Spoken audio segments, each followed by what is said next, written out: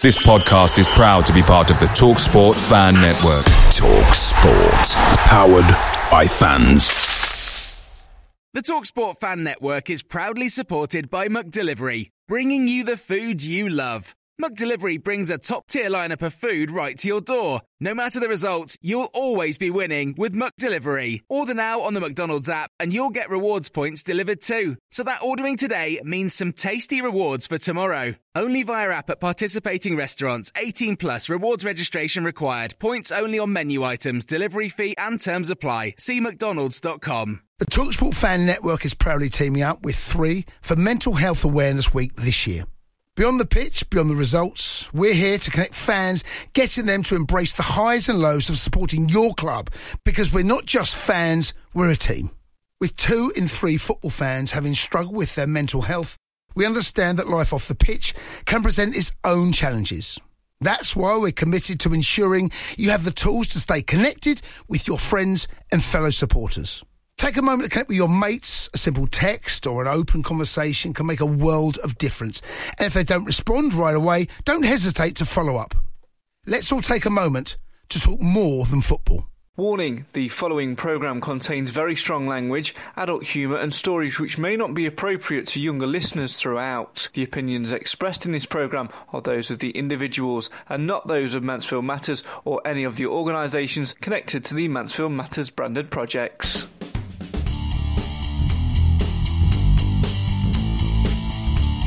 Well, hello and welcome to a brand new series here on Mansfield Matters, the Mansfield Matters podcast, the show for the fans, by the fans. The season may well be over with, but that doesn't mean that us 3, well us 4 really, aren't going to be here week in and week out bringing you some Mansfield Town content. Alongside me, as always, the Mansfield Matters regulars of Simon Mercer and Mr Nathan Edge. And behind the camera, we've not got rid of him, we can't shake him off as much as we've tried, Mr Cam Felton is there as well. He'll probably shout up and you'll be able to hear him.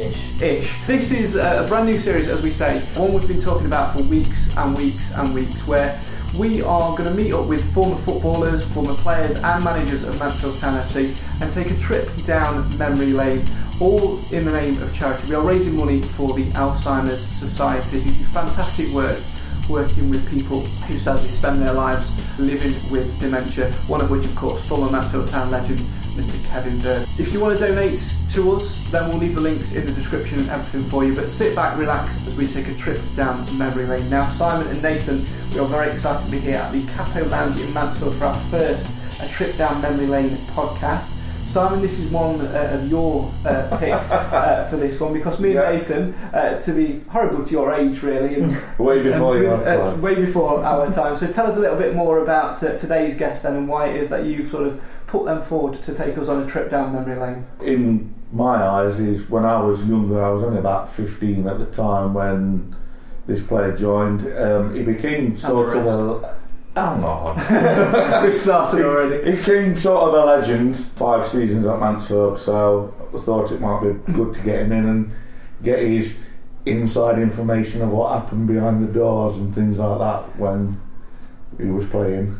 Now, Nathan, obviously you know this fella through doing various charity events as well, so I imagine you're looking forward to hearing the stories that this person's going to come out with today. Yeah, definitely. Again, it's like I say, slightly just before our time, but only by a couple of years, so it's nice. Yeah, a couple of years, Craig. Yeah, we'll give you that side, but yeah, it's just nice to get an understanding of a bit more of the history of the club, and you know, when we started watching, it's probably at a prime time, so it's nice to know, you know, what were put in place to lead us up to that point, and I think this player played a big part in that. Yeah, definitely. I'm looking forward to finding out those stories. Now, a little warning to you who are listening and are watching. This is not going to be like the normal podcast. We try and keep it clean. We try and be family friendly. But this one, it's not, let's be honest. For those of you who've seen other podcasts out there, there's a fantastic one which is called The Magic Sponge with Jimmy Bullard, ex-footballer, of course.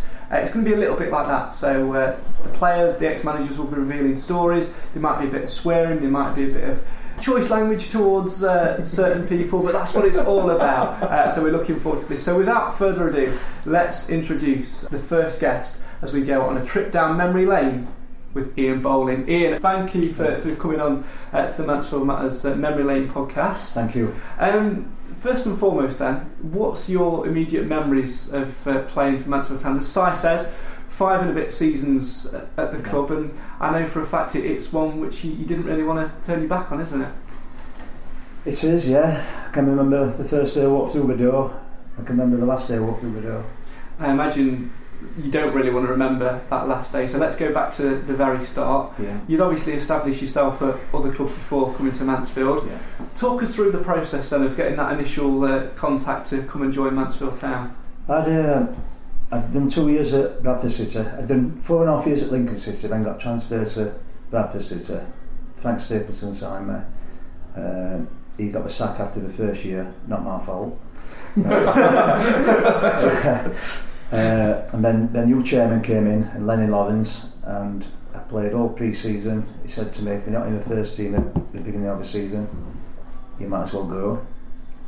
The season came around, he left me out. So I went to see him and he said, I want to go. He said, you're not going? I went, well, he said I could. Yeah, but I've changed my mind. So he made me stay there all year, in the reserves, play a game, in the reserves, play a game, which I wasn't happy about. In the end, I ended up leaving. I hadn't got fixed up. I had a phone call from Sheffield Wednesday. It was the first year of the Intertoto Cup, and they got through in the Fair Play Award. That's how they got into Europe. All the players had gone away on holiday, so that's gather a team together of released players, non-contracted players. So played in Switzerland against FC Basel, did all right. Came back from there. Phone call from Andy King. Did I fancy going to Cyprus on pre-season tour with them? Cyprus, free holiday. Yeah. It says, I says, yeah, I'll come. But I already knew Keith Alexander, who was at the club. He was a player with me at Lincoln, and he was youth team coach before he managed them. So came down, did a few training sessions. We flew out to Cyprus, and one night ended up in Ayia Napa. But before the as you do, we had a night off. The first day I came into Mansfield, I'm sat in the office with Andy King, talking like. Next minute there's a bang at my door. Door comes barging open. I'm back! But you can't guess who it is. I'm back. Oh, crikey. I'm back. No, I can't. Eddie Boothroyd. Oh, blimey. I'm back. He'd been away on his honeymoon from Cyprus. He'd been to Cyprus on his honeymoon. He's going back out a few days later. So yeah, that was my first day into Mansfield. Fantastic. And obviously, you talk about the Sheffield Wednesday thing there. Do you ever look back and think things could have been different? You might have ended up being an owl rather than being a stag? Well, I've supported Wednesday all my life, so that was me one of the achievements what I've always wanted to do, playing for Sheffield Wednesday in Europe. It must have been an absolute dream come true. I imagine us three sort of sitting here and thinking what we'd give to put on the amber and blue. Oh God, yeah, all while. And I think sometimes nowadays we could do better than what they've got now. I reckon I could go a goal, to be honest, and find what people like. Obviously that's where people will know you from, Ian, being the man between the sticks. Yeah. Address a rumour. Is it true? Are all goalkeepers mental as they come? I don't think I am. I'm near the door, so You don't think you're to Rob? Oh, man. See you later. Some are, some aren't. Yeah, you do have the quieter ones. And you say you're one of They say the quiet ones are always the worst, though. Yeah. I didn't say that. The words that I'm was quite loud words. now. I was on the pitch, but I'm quite off the pitch. So for those for us who perhaps weren't watching the Stags when you were a keeper, describe what you were like as a player. What could Stags fans expect to see from you between the sticks? Honestly, put a decent shift in. Always did my best, even though I wasn't technically gifted. I just stopped it with anything I could. It's the best way, just throw yourself in front of it. Commanding. I remember Ian being very commanding and very vocal. Yeah. You wouldn't like to be a defender, me to you away, if you just like headed it out for a corner or missed the header, because Ian wouldn't have none on it. And I guess that's what led you on to becoming club captain as well. Yeah, it was towards the end of my time. We'd gone through a difficult period where we'd lost a few games.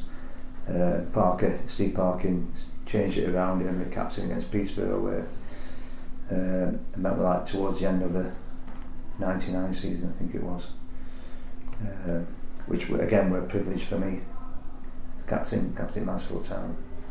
Fantastic. And a lot of people sort of, since we sort of shared the images of you coming on to this, have sort of commented on not necessarily laugh, have looked at that goalkeeper's kit. Did you take one with you after you left Mansfield? Is it still in your wardrobe? No, I didn't. I haven't got none. I've got one which it was the first year the names on the back came on. It was a red one, Russell Athletic shirt, just a plain red one. That's the only one I've got. Fantastic. But he's quite. I've got a story about that. I get a phone. A very good friend of mine, Gary Dickinson, he's a solicitor, but he also does some football agency work. He phones me up. He says, "I've got somebody who wants to give you a book deal." I went, "Oh, brilliant!" He says, "Can you come up to Barnsley to my office to have a chat with him?" So it turns up. He went, "He's got this new invention, coloured boots." So he brought all these coloured. It's before nowadays. All these coloured boots lined up: green, blue, red, silver, gold. What colour do you want to wear? So I went, "I can't wear them." He went, "Yeah, it's going to take on. It's this all the rage." I thought, well, what's closest? I picked silver. So I went back to the ground. I went, I saw Keith Haslam. I said, "Chairman, what colour kit?" He said, "You can pick your own." So I thought, oh, thank God, I'll pick silver to match my boots so I don't stand out. Well, the kit came, the boots came, I looked like Tim Manoff, Wizard of Oz. I thought, I can't, so I ended up wearing black shorts, black socks just to break it up a bit. Goalkeepers being colour coordinated, yeah. You just thought that. You mentioned the immortal man there in Keith Haslam. We'll come on to him in a second.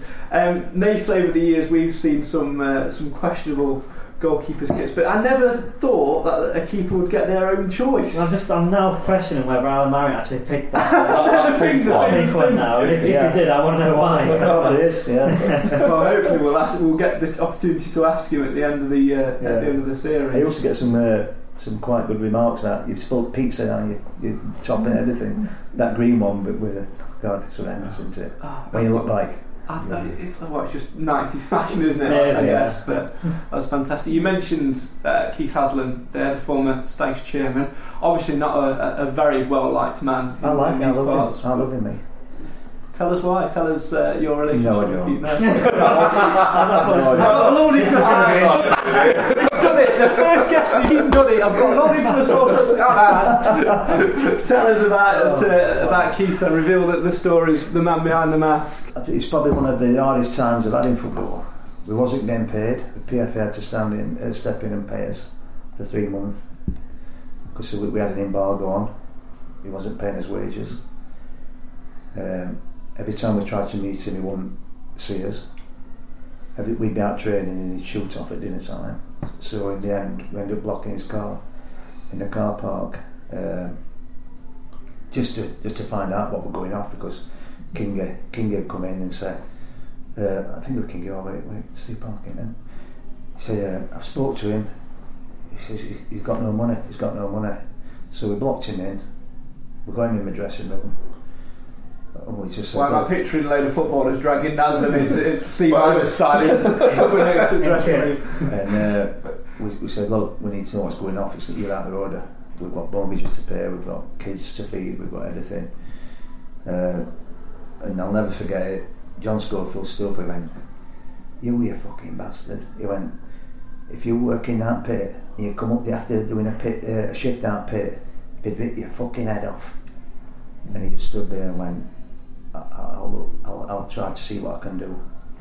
Did it get resolved in the end, or? It got resolved in the end. It got resolved in the end because I'd been playing 3 months with a double hernia. I couldn't get out of bed in the morning. They couldn't fetch anybody else in, couldn't fetch another keeper in. And in the end it got that bad that he paid the PFA the money back so we could bring another keeper, Stuart Naylor, in on loan. That must have been horrendous. I mean, Nathan, you'll remember your injuries that you've picked up along the way, which has kept you out of sort of tournaments, playing blind football for England and things like that. From that perspective, what was it like for you when you pick up an injury? Let's see whether it's a similar story. I think the main thing is frustration, isn't it? Because when you've worked so hard and training, you just want to be out there on the pitch and be involved as much as you can. For like myself, and I'll probably say the same as well, Ian. Like you're in the game because you love it, and you just want to be a part of it every minute you can. So frustrating is the main thing, but it's unbelievable to hear that story. They're saying that's the only way they managed to get some money out of Keith Haslam, because in other words, he had no other options, did he? It's unbelievable, really. No. And Stuart came in. At first, I had injections to see if that would cure it. On the Thursday, I weren't supposed to do anything for 2 weeks. On the Friday, I get a phone call. Stuart Naylor's hurt his back in training. Can you come to Cardiff with us? I had to travel to Cardiff as sub-keeper to cover for Stuart Naylor in case he went down. So me and him's in the same room together at night, and we look like two cripples walking around bed together.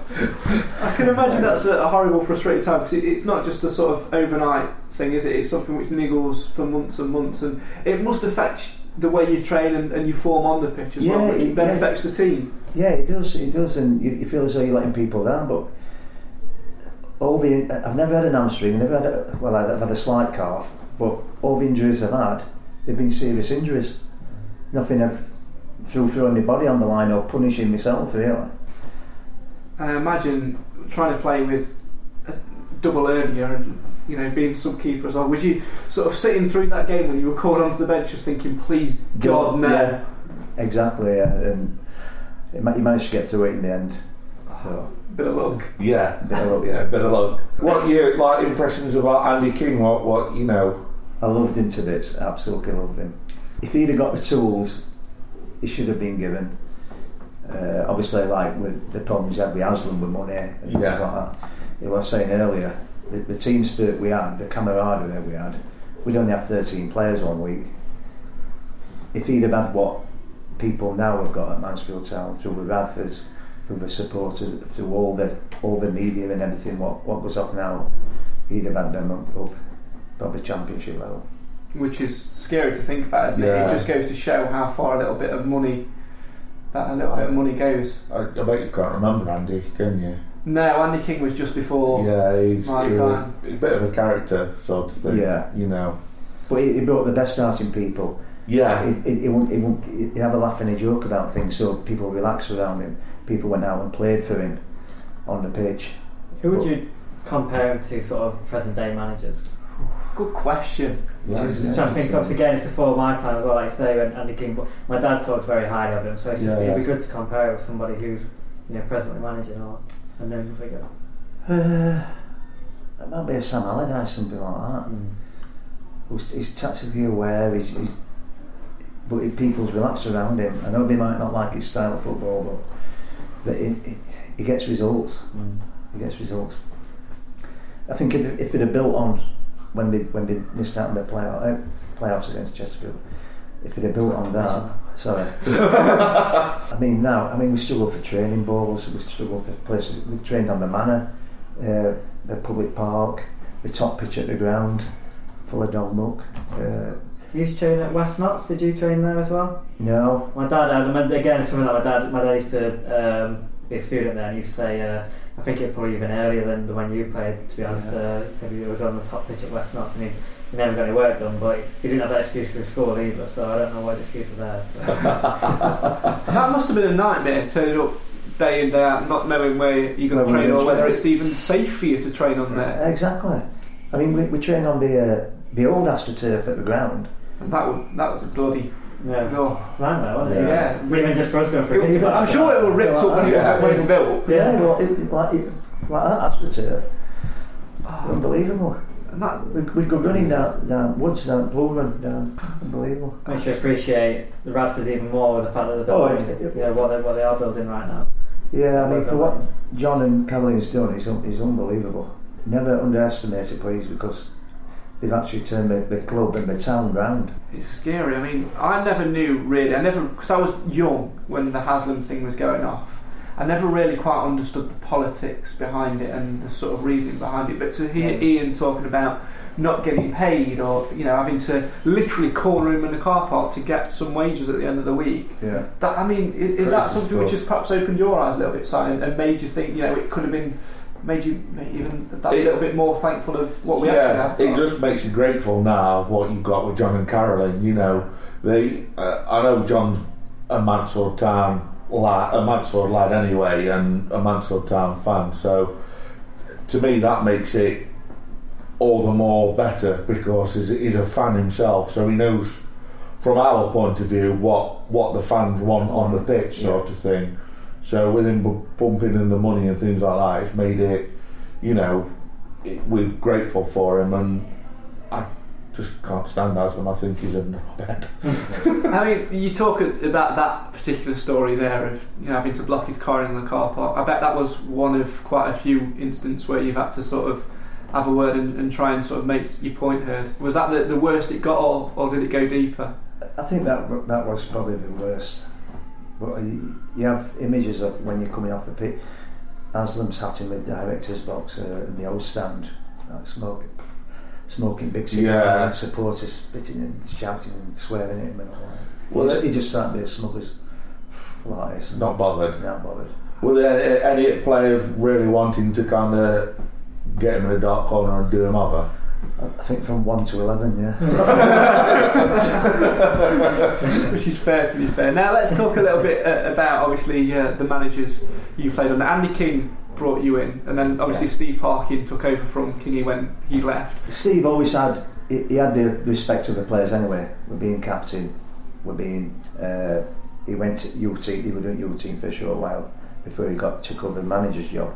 So he got the respect, but he'd also got the camaraderie with us, with being not long finishing playing himself and still being like roughly our age as well, which again brought the best out of us because he'd have a laugh and a joke, and he knew when to be serious and knew when to curb us and everything. So luckily it went well for him. Do you think that it is down to personality? Because I'm just thinking back to a couple of seasons ago when Adam Murray went from playing and being one of the lads to having to be the manager. Is it down to personality, or 100%? Yeah, I'd say so, yeah. So it all depends on sort of how well you get on with the players and how they treat you. I mean, Steve's hard as nails anyway. You wouldn't mess about with him, but he, as I say, he had the respect of the players from top to bottom. Any times you got on his in his bad books, or we was on the right side of Steve Parkin? Once we were playing Rochdale away, and I should have come for a cross, and he had to go at me.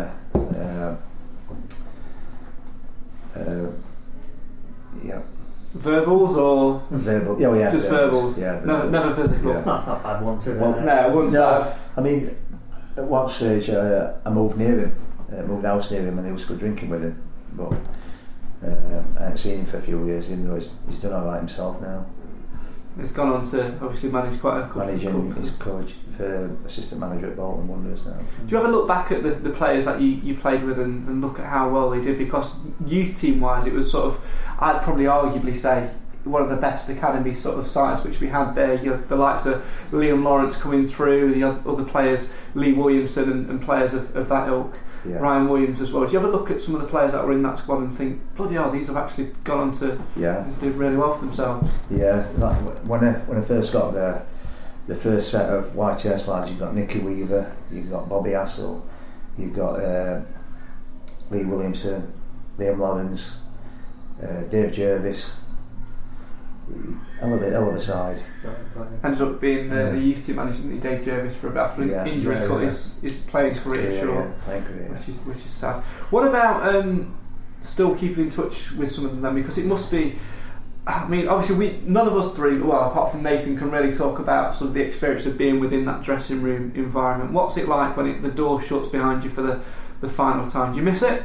Yeah, I miss it every day.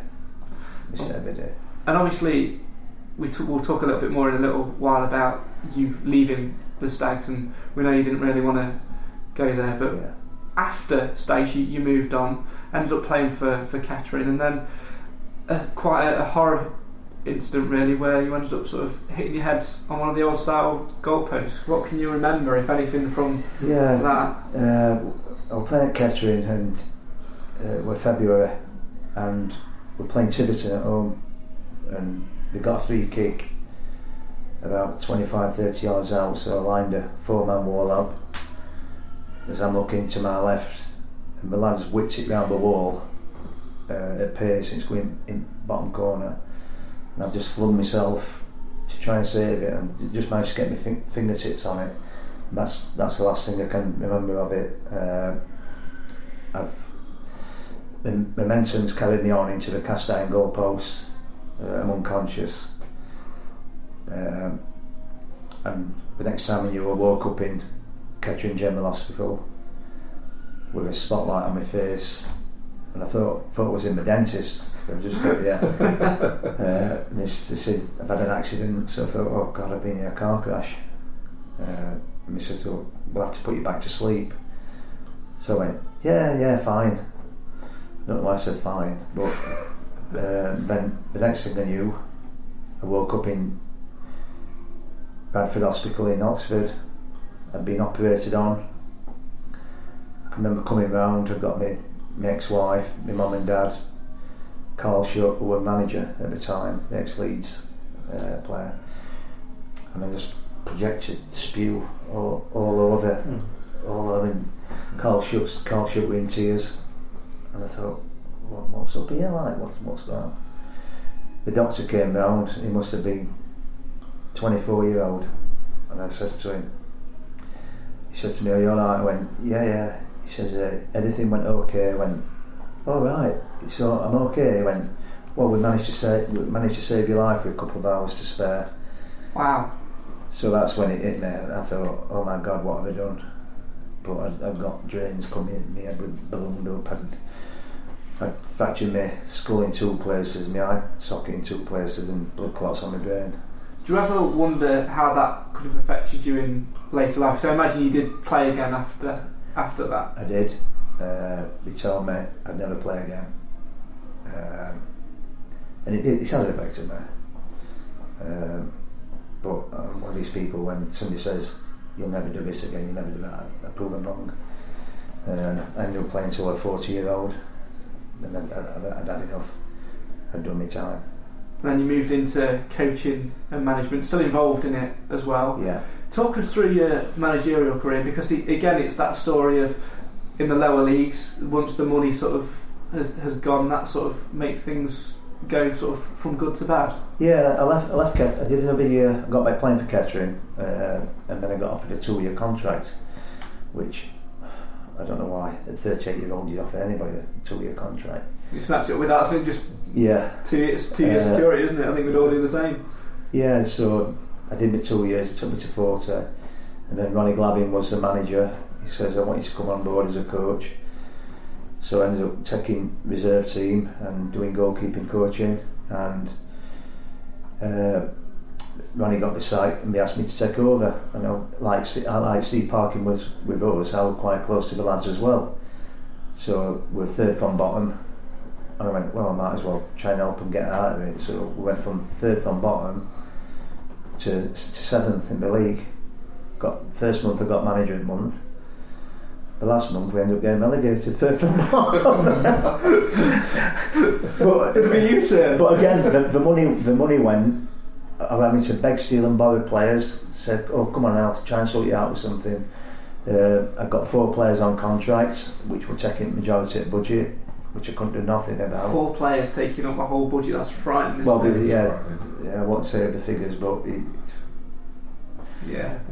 How much of the influence of people like Andy King and sort of Steve Parkin did you sort of take into your managerial career? Because the way you describe it, it sort of seems very similar, almost like you sort of tried to channel what they did, because they, especially sort of Steve Parkin, it was sort of relatively successful under him. So yeah, it was. I mean, like I said, Frank Stapleton signed me for Bradford, another good manager.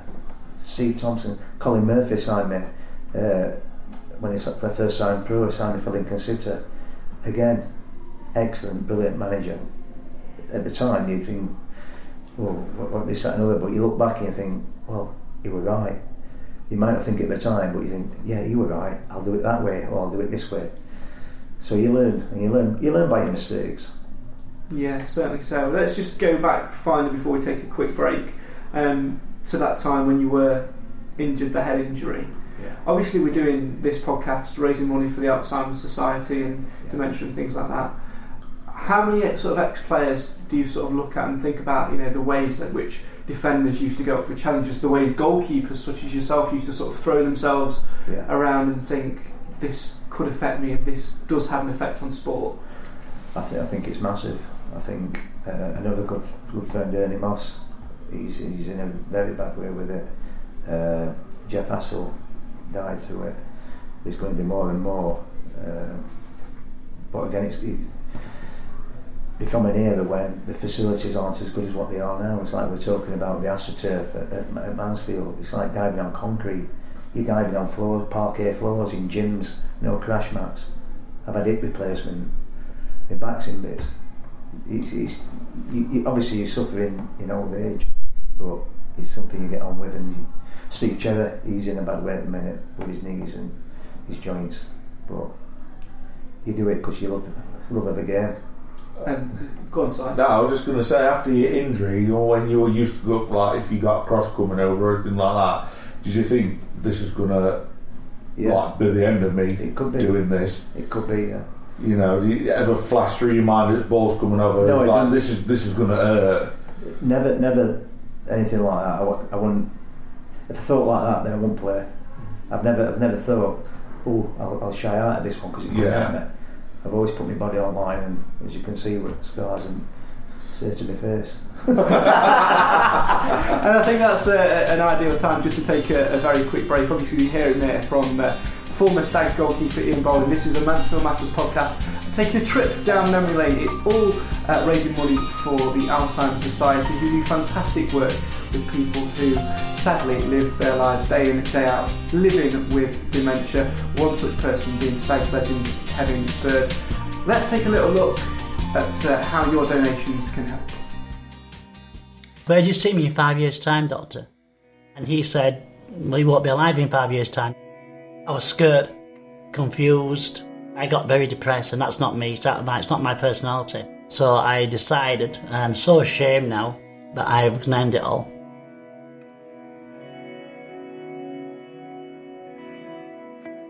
This happens to so many people. It's not just my nan, it's not just my family. The hardest part, it was probably when I went to visit her a couple of weeks ago. And, she didn't know who I was. That was pretty hard.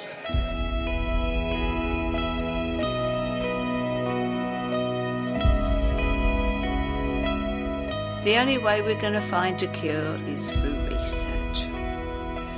The more money that can be spent on research, even better. It's a devastating thing.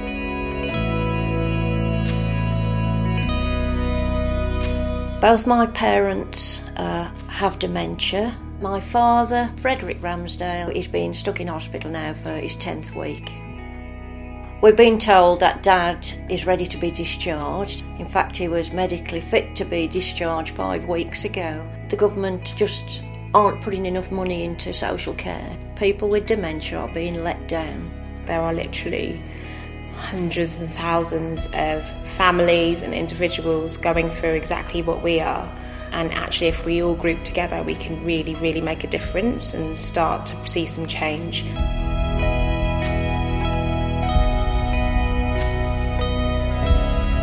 I spent 2 to 3 hours with Peter talking to him. He really felt like he didn't know where his life was going. And it was like someone turned the light switch on. That lady saved my life. She really saved my life. Sorry, because she made me realise that there is life. When you get your you get that diagnosis, and I thought everything was over. I can never ever thank her enough for what she did. And then I started going to the dementia CAF, the Alzheimer's Society. Fantastic. And if you want to donate to the Alzheimer's Society and support what we're doing, then the links are in the description. We've got some fantastic guests coming up over the next couple of weeks or so. Ian has sort of set the bar very, very high for us. Next week, Ian, we're going to be with a former teammate of yours. You mentioned him earlier on, came through the YTS scheme. Mr. Bobby Hassel will be joining us, sitting in that chair. Brilliant. Give us a bit of dirt then. What can you tell us about Bobby? Oh, about Bobby? Yeah. No, he's straight as a die, Bobby. Oh, boring. Juicy then. Boring. He's only saying that because he knows Bobby's going on, he could stitch him up as well. That's a danger, isn't it? Yeah, very, very quiet lad. First day pre-season training, we get a spike. We're going for a run. Kingy says, get his trainers on. We're going for a run. Just up past Field Mill, we're going up.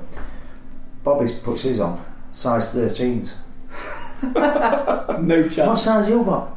They must have been size 12s or 13s, with this long. So he says, I'm an 8. Well, why have you got size 13s? The only ones I've got. He's running with his size, honestly to God. He looks absolutely massive. Clown shoes. Yeah, clown shoes, yeah. But I'll tell you what, one of the best footballers. And he's gone on to do obviously quite well as well. He had 10 years at Barnsley. I remember his testimonial a couple of pre-seasons ago, and obviously sort of gone into coaching now, I believe. I think he's with Barnsley's youth setup. He's head of it. Head of Barnsley's youth setup. Yeah. I messaged him a few weeks ago, seeing if he got any players, what we could loan off them. We being Staveley, of course. That's where you're. Yeah, it's Staveley, isn't it? Yeah, I'm at Staveley now. Seeing if we got any young lads, what we could bother to try and get experience in a man's league. But he didn't have anybody at the time, and I was speaking to him at Kevin Bird's testimonial where he played at Field Mill. Lovely lad. What was it like going back to Field Mill? Because let's address it first and foremost. So let's talk about going back. Obviously, when you were there, it was the old Field Mill, and they started developing it in your final season, I think. It did, yeah. So you didn't actually get to play in a competitive game at the new Field Mill. No, I played in one. I had a bit of a nightmare actually against Macclesfield. It was when the old 4-4? Yeah, the old stand was down. Both ends was done. But it just sounds strange. You're like your bearings. My bearings were all over the place. It didn't seem like home to me at that time.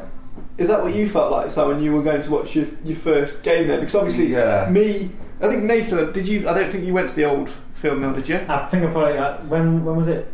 When was it done? 99, 2000. I would have definitely been, but I can't remember it. And obviously Cam was just a thought in his dad's trousers at that point. So he wouldn't remember it, and I certainly didn't. I didn't want to say what your dad. Oh, poor lad in the corner. So we've never really seen the old Field Mill from a fan's perspective. What was it like? Because Ian's talked about when he sort of played there, his bearings didn't feel right. What was it like as a fan? It was a bit surreal. To give you a bit of a perspective, it was a bit like when we went down to Exeter the other week. It was like open plan sort of thing. There was no stand behind the goal sort of thing. So like soulless. Nothing if the ball went over behind it, were like somebody had to be behind the goal to go and run and fetch it. So you were hoping that if you were the ball boy, it weren't kicked that hard, so you didn't have to like run halfway down the field or something to fetch it. But it was just surreal. Talking of ball boys, now this is something which has just popped in my head. We often see this, that there's always a bit of a hoo-ha between the ball boys, the managers, the players. Do sometimes ball boys at like away grounds purposely try and time waste by not getting the ball quicker or not throwing the ball back to you? Have you ever sort of had to have words with a youngster? I think they do it a bit higher level. I think in John Beck's time at Lincoln and Cambridge, it was one of his ploys where the ball boy would have a towel so he could drive a ball so he could throw it longer. But I've never known one of my managers say get the ball off the ball boy or slow it down or anything like that. What would you have done if you'd have been at an away ground and you say, for example, you 1-0 down, 80 odd minute, trying to chase the game, and ball boys being slow? What would you have done? I'd say, please can I have the ball back, you little bastard. You said please. Say please. I suppose that's fine, isn't it? Now, let's talk about your departure from the One Call Stadium. A lot of supporters disappointed to see you go, and I get the feeling just by talking to you on and off camera tonight that it wasn't a nice thing that you wanted to do. Just talk us through that. And obviously Billy Dearden was the manager who sort of let you go. Talk us through your exit. Obviously, I broke my arm in April '99. They said I won't play again. I did. I got myself back fit. I got back playing. I then had a knee injury which required surgery. That day, there were 4 of us had surgery on his knees. Me, Tony Loma, Gary Tallon and Dean Mitchell. The other 3 had to retire. I made it back. My knee wasn't right. I had to go in again. Still wasn't right.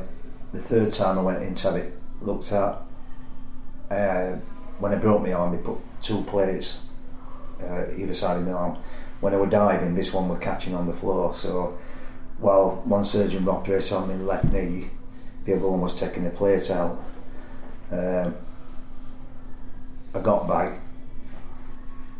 I don't know, because of the length of time I've been out, I didn't feel as sharp or as on the game as what I was. It come to the end of the season, Billy says to me, come back pre-season, we'll have a chat about everything and all like that, which I did. It brought Bobby Mims in, which that rubbed to him. But before, towards the end of the season, it told me to come back pre-season. The day after, I had a letter in the post from Mansfield Town Football Club saying I'd been released. How did you feel looking at that? Because you'd been captain of the club, you played 5 seasons at the club, you'd obviously played through a double hernia, not been paid and things like that. How did that feel, picking up that piece of paper and looking at that? Which wall did you want to punch? I've been player of the year 3 years out of me, 5 years I've been there. And I don't think I deserved to be treated like that. I phoned him up. He was in the, I think he was in early doors or one of the pubs around there at the time, having lunch with his staff. Dead, and this is? Yeah. And he says, oh no, it's a mistake. Like I said to you, come back pre-season. And when I went back pre-season, I knew he went. He was just hanging on. And then in the end I went to see him and I says, look, what's happening? I'm getting a bit pissed off with this, like, he went, you can go. And I just looked at him and I thought, I want to get your fucking head off. And I just went, thanks a lot. I walked out and I bumped into Kevin Pilkington walking through the car park. That's ridiculous. So my time with Billy Dearden is not a good one. Yeah, I can imagine. And to see sort of, the person who's basically been brought in as your replacement in the car park, that must... Did you sort of maybe stick your leg out and maybe try and injure him so they got to call you back in? Is that crushing? You're too professional for that. Yeah, I've got more respect for myself in that. Yeah. Horrible times, obviously, didn't want to leave the club, because I get the sense just from talking to you tonight and you recalling, your playing career, that you'd have probably, if you'd have been given the opportunity, hung up your boots at Mansfield and seen it out. Oh, definitely. I'd walk back tomorrow if I could. I'm sure we'd... I can walk. I just mean if I got the opportunity to go back, I'd go back in any capacity. I love the place. Fantastic, which is great, and I know that would have you as well. Exactly. I was just going to say to you, you two listen to that, Nate. That dedication from a player, that I think it's fair to say, Ian, hurt a little bit from the way you were treated and let go. Took me a long time to get over it. A long time to pick myself up. And, I think at the time I got up one Sunday morning, and I hadn't been out night before. I'd got 2 young kids at the time, and I slipped on the top stair, and as I've slid down the stairs, got my toe stuck between the spindle on the stairs and ended up breaking my toe. So that didn't help at the time, but I thought, well, why me, kind of thing? Why has this happened? Yeah, and listening to that hurt, Nath, I think it's fair to say that the way players perhaps look at contracts and clubs has changed, because I don't think you'd get a lot of players who have that now, because the money's a lot different. It's the competitiveness between the leagues is so similar because of the teams that are in each league. You wouldn't get that, would you, nowadays? To be honest, I don't think there's as much loyalty in football these days. There's not anymore. You do get some players where they do stay long times at club, but you don't get many. I think that would go through the what Ian did. And I think that it's disappointing. I think sometimes from a football fan, you don't really get to hear about those situations, about what happens behind the scenes with contracts and things like that. You never hear anything of that, do you? You might hear rumours, but you never really know the true story, and it's disappointing, because I know when I was coming into football, I always looked at Verdin as a hero, because all I saw was sort of the results on the pitch and things like that, and it's disappointing to know that he would treat a player that way when someone who's given their all to the club for 5 years, or just over 5 years, to not even have the decency to speak to you about your contract, and it seems a bit cowardice, to just not really talk about it properly. I have met him since I went to a game at Sheffield United, and he was there, and he looked as though he was scared to death of me in case I was going to do something to him. But, well, that's guilt, though, isn't it? He obviously knew, didn't he, that he didn't deal with that the way he should do, and how anybody, I know football's can be a real beast sometimes. It's ruthless at times. But when you go back about money and all that, nobody in the teams I played at Mansfield was on big money. Not nobody. Is that what's changed in football? The fact that it's all mainly about money now? Because you look at, I know there are only rumours and we can't prove it, but there are rumours of players being at the club on $5,000 a week, that sort of thing. It's ridiculous money for League Two football, isn't it? Ridiculous, absolutely ridiculous. And I think the fact that I've got nothing against them earning that. If somebody's daft enough to give you that money, somebody's daft enough to take it. But like I said, when I agreed terms with C Parkin over a contract, and when I got the contract, it were £5 difference. So I went and complained. Over £5, I thought it's principle, though, isn't it? It's not business arrangement at the end of the day.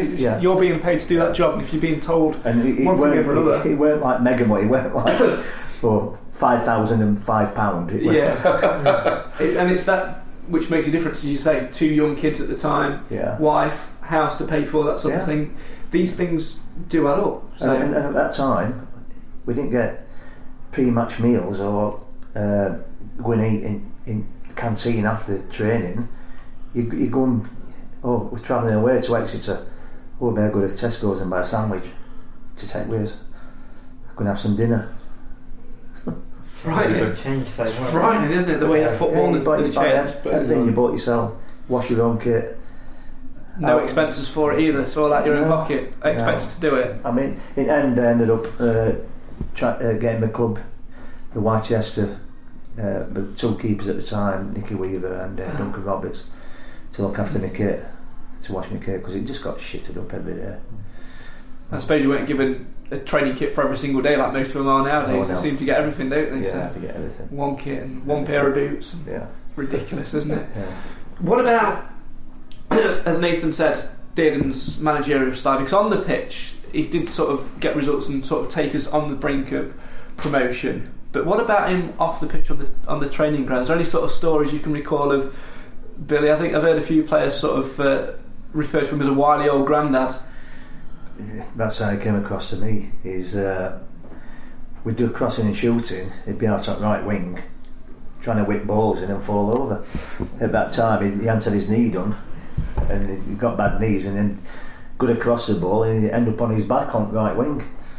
Well, I'd give it to find a video or something.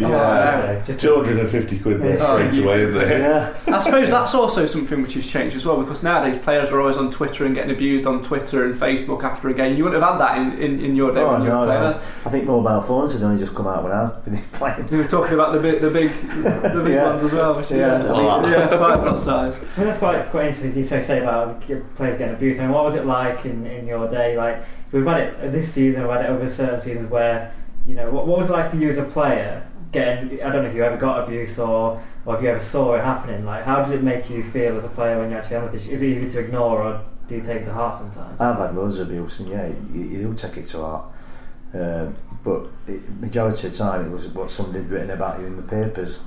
There were no social media, Facebook or anything like that. It was just you pick the paper up and you've got a 4 or a 5 and you think, I think there's that. And he's bowling's dropped another bollock kind of thing. Or he should have served this kind of thing. You just have to brush yourself off, go into the next game and try and prove people right. I suppose that's what you could do in them days, because it was, a paper probably once a week, whereas this is sort of your phone's constantly buzzing from it. So. Oh yeah. I mean, like when I time, the moment you walked in the dressing room, somebody's always ready to set the piss out of you. That's what you miss about it. Every morning when you walk, you might have got a funny coloured t-shirt on or wrong shoes, something like that. I mean, Steve Harper, he was the worst dressed player I've ever seen in my life. What about them then? Because obviously this is sort of no holds barred. We have sort of spoken deeply and honestly about things which went off. What about those characters in the dressing room? I'd love to have a GoPro or something just sort of hidden in the dressing room to see what the players get up to on a day-to-day basis. I mean, we have a laugh on this podcast. We take the piss out of each other. We're all friends.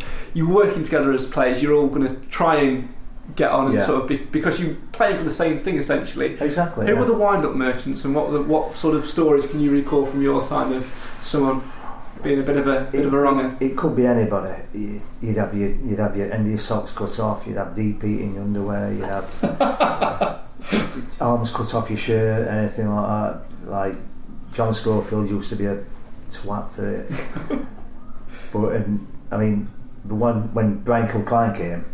Oh my God! People used to call him Killer, didn't they? Killer, yeah. Is that reputation true in the dressing room as well? Yeah. Well, no. Okay. Let's find out. He'd come every morning, shirt on, tie, sports jacket, waistcoat, hair all down here, moustache, beard, all prim and proper, brogues on, and he'd hang everything up. I used to take piss out of him actually. And one at Christmas dues, we decided to go to Sheffield, dressed as Killer. So we all bought wigs, tashes, clothes, exactly the same clothes. Ben Sedgemore, he got dressed up as a sailor killer. So he got a sailor suit on, but dressed as Kilcline. So we had a few drinks in Sheffield, walking out next pub. Next minute, this double-decker bus goes past. Ben Sedgemore's on top deck. Like that. Just as Killer, sailor suit on. Oh, bro! Fantastic. Is there any? There must have been a time where someone's obviously tried to pull a fast one on you in the dressing room. What was the worst one you had? Obviously, you mentioned DP in the old Undercrackers. What's the worst one you've had? I don't think I have. I don't think anybody there. We went to Ireland on a pre-season tour and there was a bit of a scuffle between a couple of lads, and I just stepped in. And it got sorted out quickly without no bother. Then Johnny Walker said to me, "Fucking hell, you broke my arm." The boys, I absolutely love this, listening to stories like that within the dressing room, because we go to games week in, week out, and we watch what's on the pitch, but we'd love to just experience for a minute, wouldn't we? What's off the pitch? Yeah. Especially with things like that. That's ace. I mean, should we dress up in that hat of Cam's? Everyone who's watched the regular podcast will know of Cam's bobble hat. I think at the last podcast of the series we should all get a bobble hat and appear as Cam's. Cam's now trying on the camera to try and zoom round for it, so she's probably got a shot of Mansfield Town Centre, but there you go. We are here in the fabulous Capo Lounge this evening recording Mansfield Matters, a walk down memory lanes, all of course for the Alzheimer's Society. If you've enjoyed what you've watched or what you've listened to so far, then please do give to the charity. Fantastic charity they are. All the links that you need are in the description. Now, Ian, we have been doing this podcast for a season now. The season's just over. As we record this, there's one game left to go in the season. We'll talk about that in a little while as well. But one regular feature which we do, which we did sort of pre-warn you about when you got here, so you couldn't do a runner, was the quiz feature. Yeah. Seems to me like you do remember quite a bit from your time at Mansfield. To say I've had a brain injury, doing all right. So we're going to find out. What's your name? Who are you again? I do that all the time, that's it, exactly. What we're going to do is something we're going to do with every single player that comes on to this. So Bobby Hassel will be subject to this treatment next week, so don't tell him. Ask me about size of his I'll write that down. I'm actually going to write that down. What are you wearing? What first day training? Yeah. So we all turn up in size 13. I am actually writing this down. What size were they? 12 or 13? Yeah, something like that. We'll put that down. We'll ask him about that, don't worry about that. The way this is going to work, you are going to go up against the clock. I'm going to ask you 10 questions, all written from your time at the club. You can pass on an answer if you're not sure, but that will add 10 seconds to your time. An incorrect answer will add 5 seconds on, so you might as well have a go and try and keep your score down.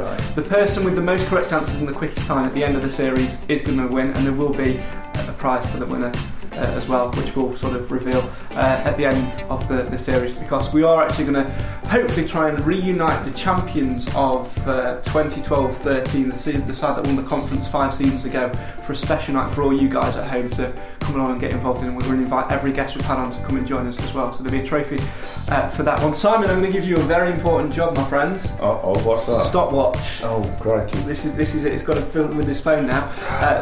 Well, see if he remembers his password. So you're the official timekeeper for this one.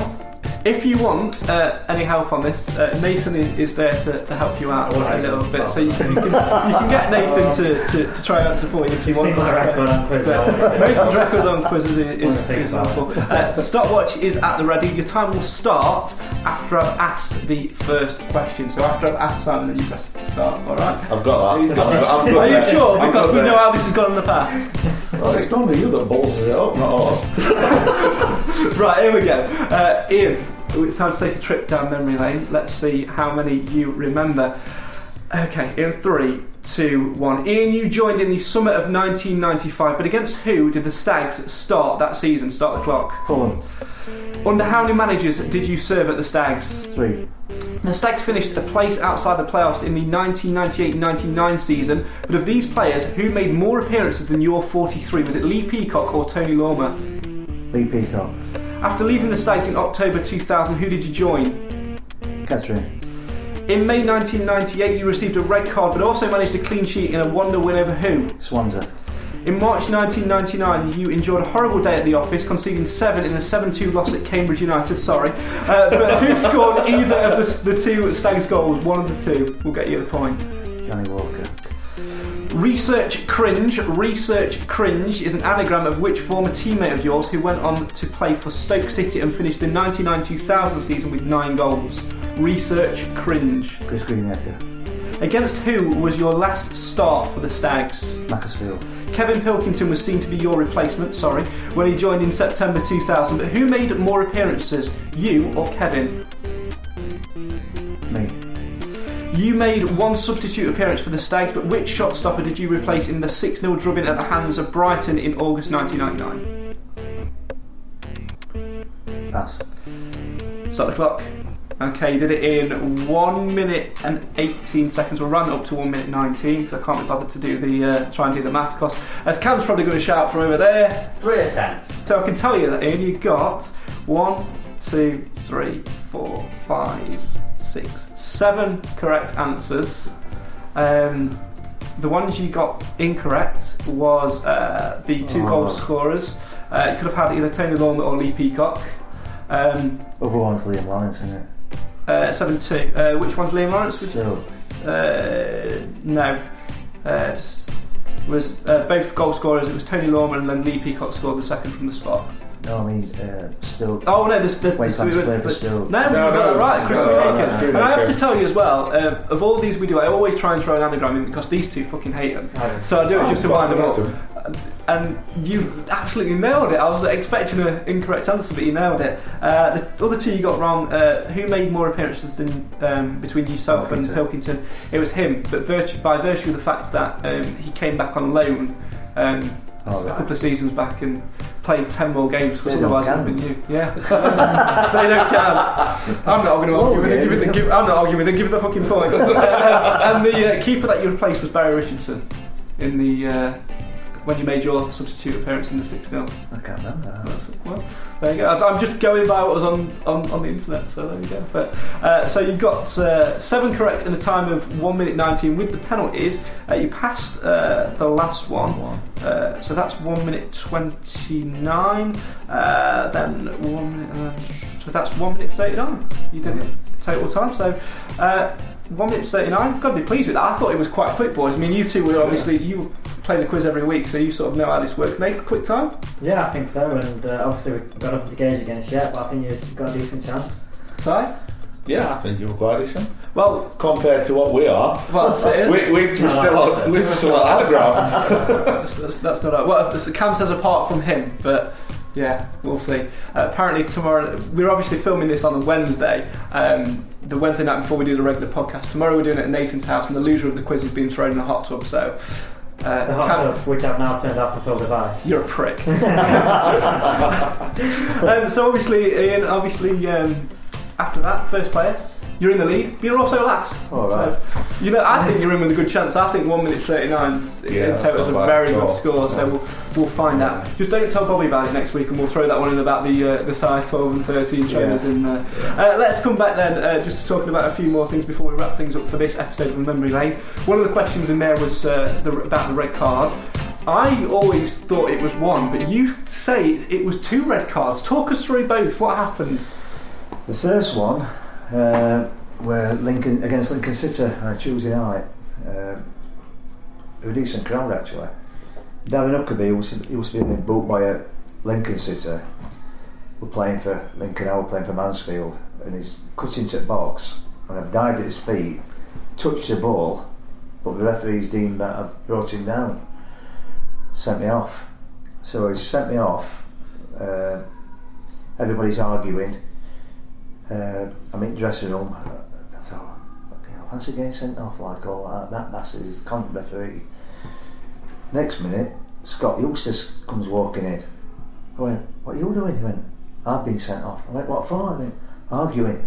He went, I went, fucking hell, you daft cunt. He went, oh, it's even worse. John Beck and Andy King's been sent to the stands. Red cards flying everywhere. Yeah, just because. Me, I'm thinking, oh my god, it's all kicked off. Oh, yeah. Was that the obviously? Which one would you think was the worst one? Because the Swansea one, I believe you left a player needing a bit of treatment, didn't you? Yeah. The balls come over the top, and I've come running out, and it bounced up. I thought, oh, I'm not going to get it. So I've ended up kung fuing him somewhere around here, and the fees come and their players all around, our players all around, and Nick Cusack, who played for Swansea, who was PFA chairman at one bit, he's saying, send him off.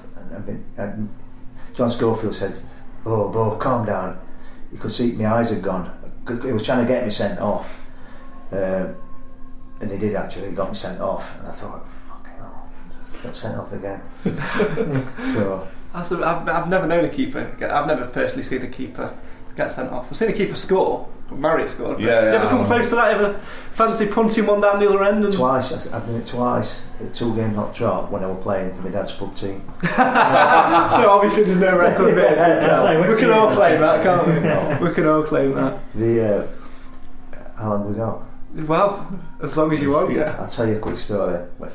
The night I did the arm, obviously I said earlier I was captain, and just after the second half, the ball's been cut across 6-yard box. I've dived out, got my hand on the ball.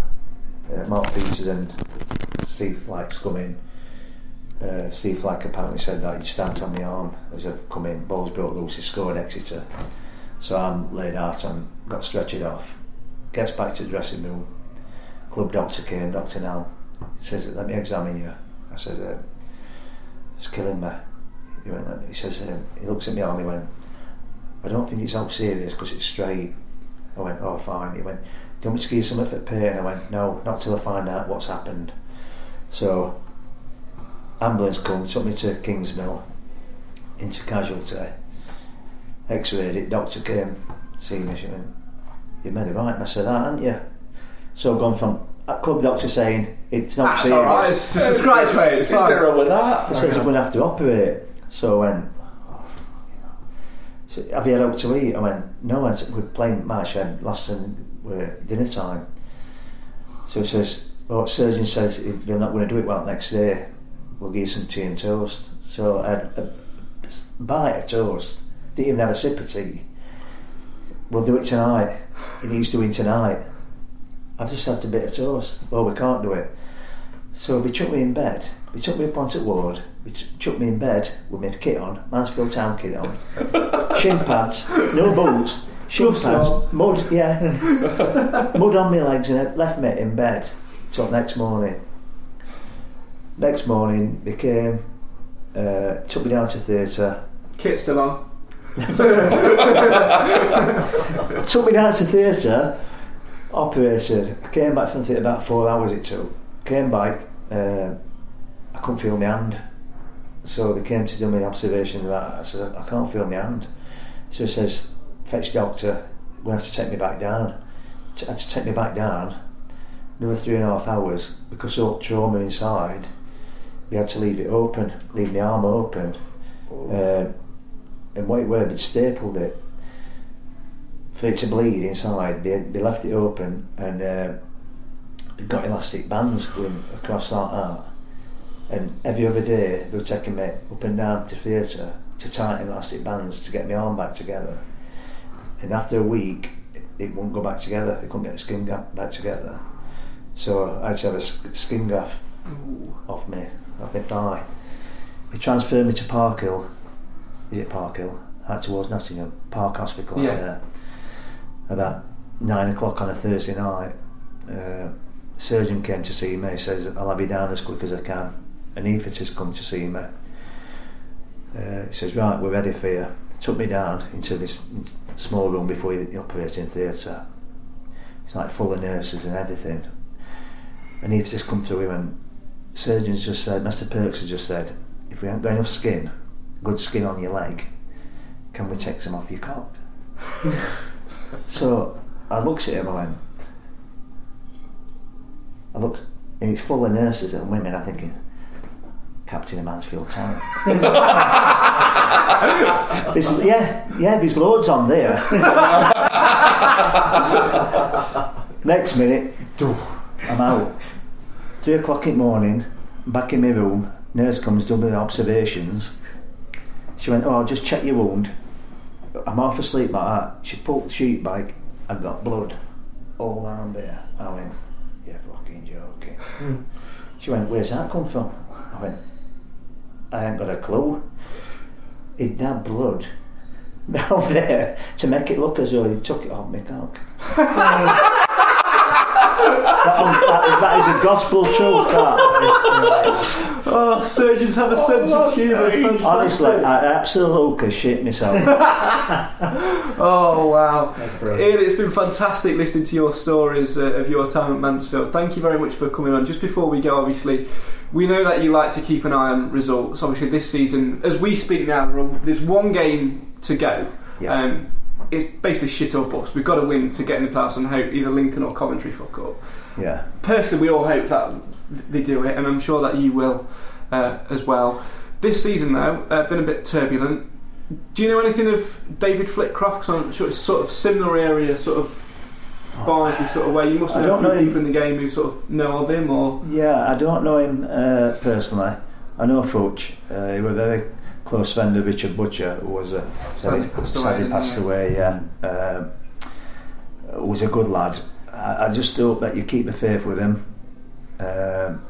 Obviously, he come in at a bad time after losing Steve Evans. I don't think Steve Evans was the right match in the first place. I mean, when Mansfield were having troubled times in the conference, and they fetched Cox in, at the time I didn't think was the right choice. I think we should have gone for Darryl Clark with Steve Burr as assistant. I think we'd love that now, wouldn't we? Yeah. I would as well. I'm not sure whether David's the right appointment, but at the moment he's the man in charge. You've got to stick with him, you've got to support him, and hopefully get you up. When I did my arm, I think we were second or third in the league, and then obviously I couldn't play, and then we ended up just outside the playoffs in 8th position. Horrible place to be, isn't it? Just looking at everyone else and thinking, what if? What if? Yeah. So hopefully they can do it, but you rely on other people as well. Yeah, certainly are. And you mentioned Evans there, and you know a little bit of him, and in particular, as we like to call him, his mate Dodgy. Tell us a little bit more about your past encounters with Mr. Evans and Paul Rayner. I mean, I played against one of Kettering when Steve was at Boston. He's not one of his characters you like. He can lie through his teeth and kill his grandma. And his sidekick, Paul Rayner, another one who I've never really liked. He got Stuart Watkins sent off when we played Cambridge, and Skip ended up chasing him down the tunnel, trying to batter him. So, like when he's one of his own players, then obviously leaves a bit of taste in your mouth. Certainly does. Ian, thank you very much for joining us tonight. Go on, say yours. I was just going to ask you one last question. Would it be like, in your time at Mansfield, who has been like the best player you've played with? Oh, that's good. And perhaps maybe the worst as well. That's good.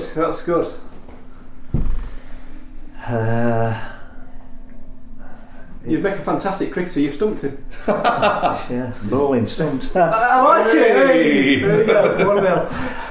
Oh, it's hard to say. There's been some good players. They might not even be a name, but they've worked their absolute bollocks off for the team. Some of the players. I mean, like your Bobby Hassels and but like Stevie Harper, he weren't a left back, but he played left back, and he'd tear up and down that wing and put some right balls in. So I like Steve. He were hit and miss sometimes. Yeah. He had a good game, and then like he were terrible, and he were like, why couldn't you play like you did last week, this week? So Daniel Clark were a good player. Yeah, he were. When you've got your strikers, Lee Peacock, Steve Whitehall, Chrissy Greenacre. I was just going to mention him because I know that I can read Nathan's mind. Yeah. He wants to. I'm sure you want to ask about Chrissy Greenacre, don't you? I didn't actually realise you played with him actually, but he was my inspiration to actually getting into football. He's been my number one player all the time. When I was a kid, I was on the street. I always, when you pick your player that you're going to be that day, it was always Chris Greenacre. And when I went out to play for England in the European Championships, dropped that one in there, didn't he? Go. Played a bit, have you then? Yeah. That's a couple of weeks before, and I said the only condition I'll do it is if I get number 10, and so they sorted it out because I wanted to have Greenacre's number. So he's always been my inspiration. Are you friends with him on Facebook? He's only just come out, hasn't he? So I'm not just yet, but I've seen him on there. I've been thinking, do I send him a friend? Because I'm a bit scared. Oh, I'll message him. Well, I've sent him a friend's request. He's not replied. You sent me one of the acceptance to be on the podcast. I'm not surprised. It's my hero.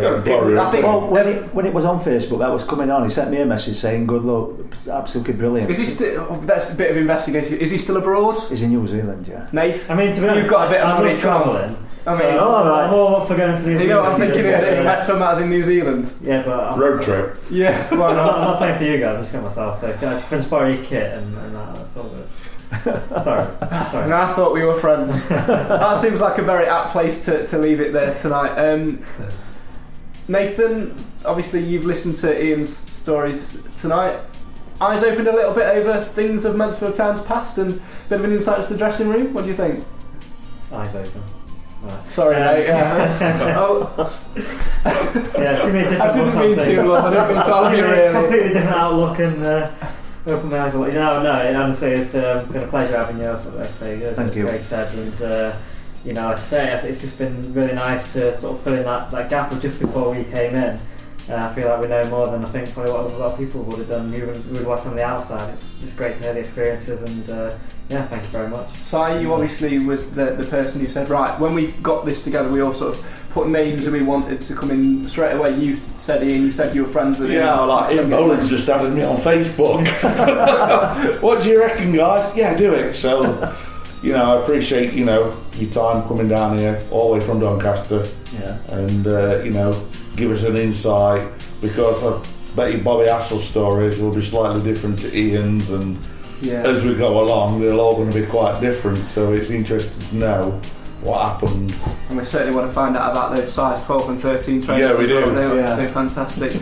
Well, if you've enjoyed watching Ian's stories and listening to them today, make sure you donate to the Alzheimer's Society. The link will be in the description. And we'll be back next week here at the Cafe Lounge. Thanks to them for the fantastic hospitality that they've shown us to sit down and have a trip down memory lane with a man who's obviously played with Ian, Mr. Bobby Hassel, and a man who is, not bad for another fellow ginger, is he? So, we always look forward to getting fellow gingers on the show. Get the ginger count up by another one, Cam behind the camera and me. My thanks to Nathan H, to Simon Mercer and to Cam Felton, who is behind the camera and doing the audio desk and everything tonight. This is the Mansfield Matters podcast for the fans, by the fans. We've taken a trip down memory lane, and it's only fitting that we leave the last word and your final message to the Mansfield Town fans to Mr. Ian Bowling.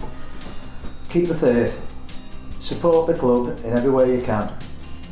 John and Caroline have worked wonders with the club and the community and the town. Hopefully everything will come true. Good luck.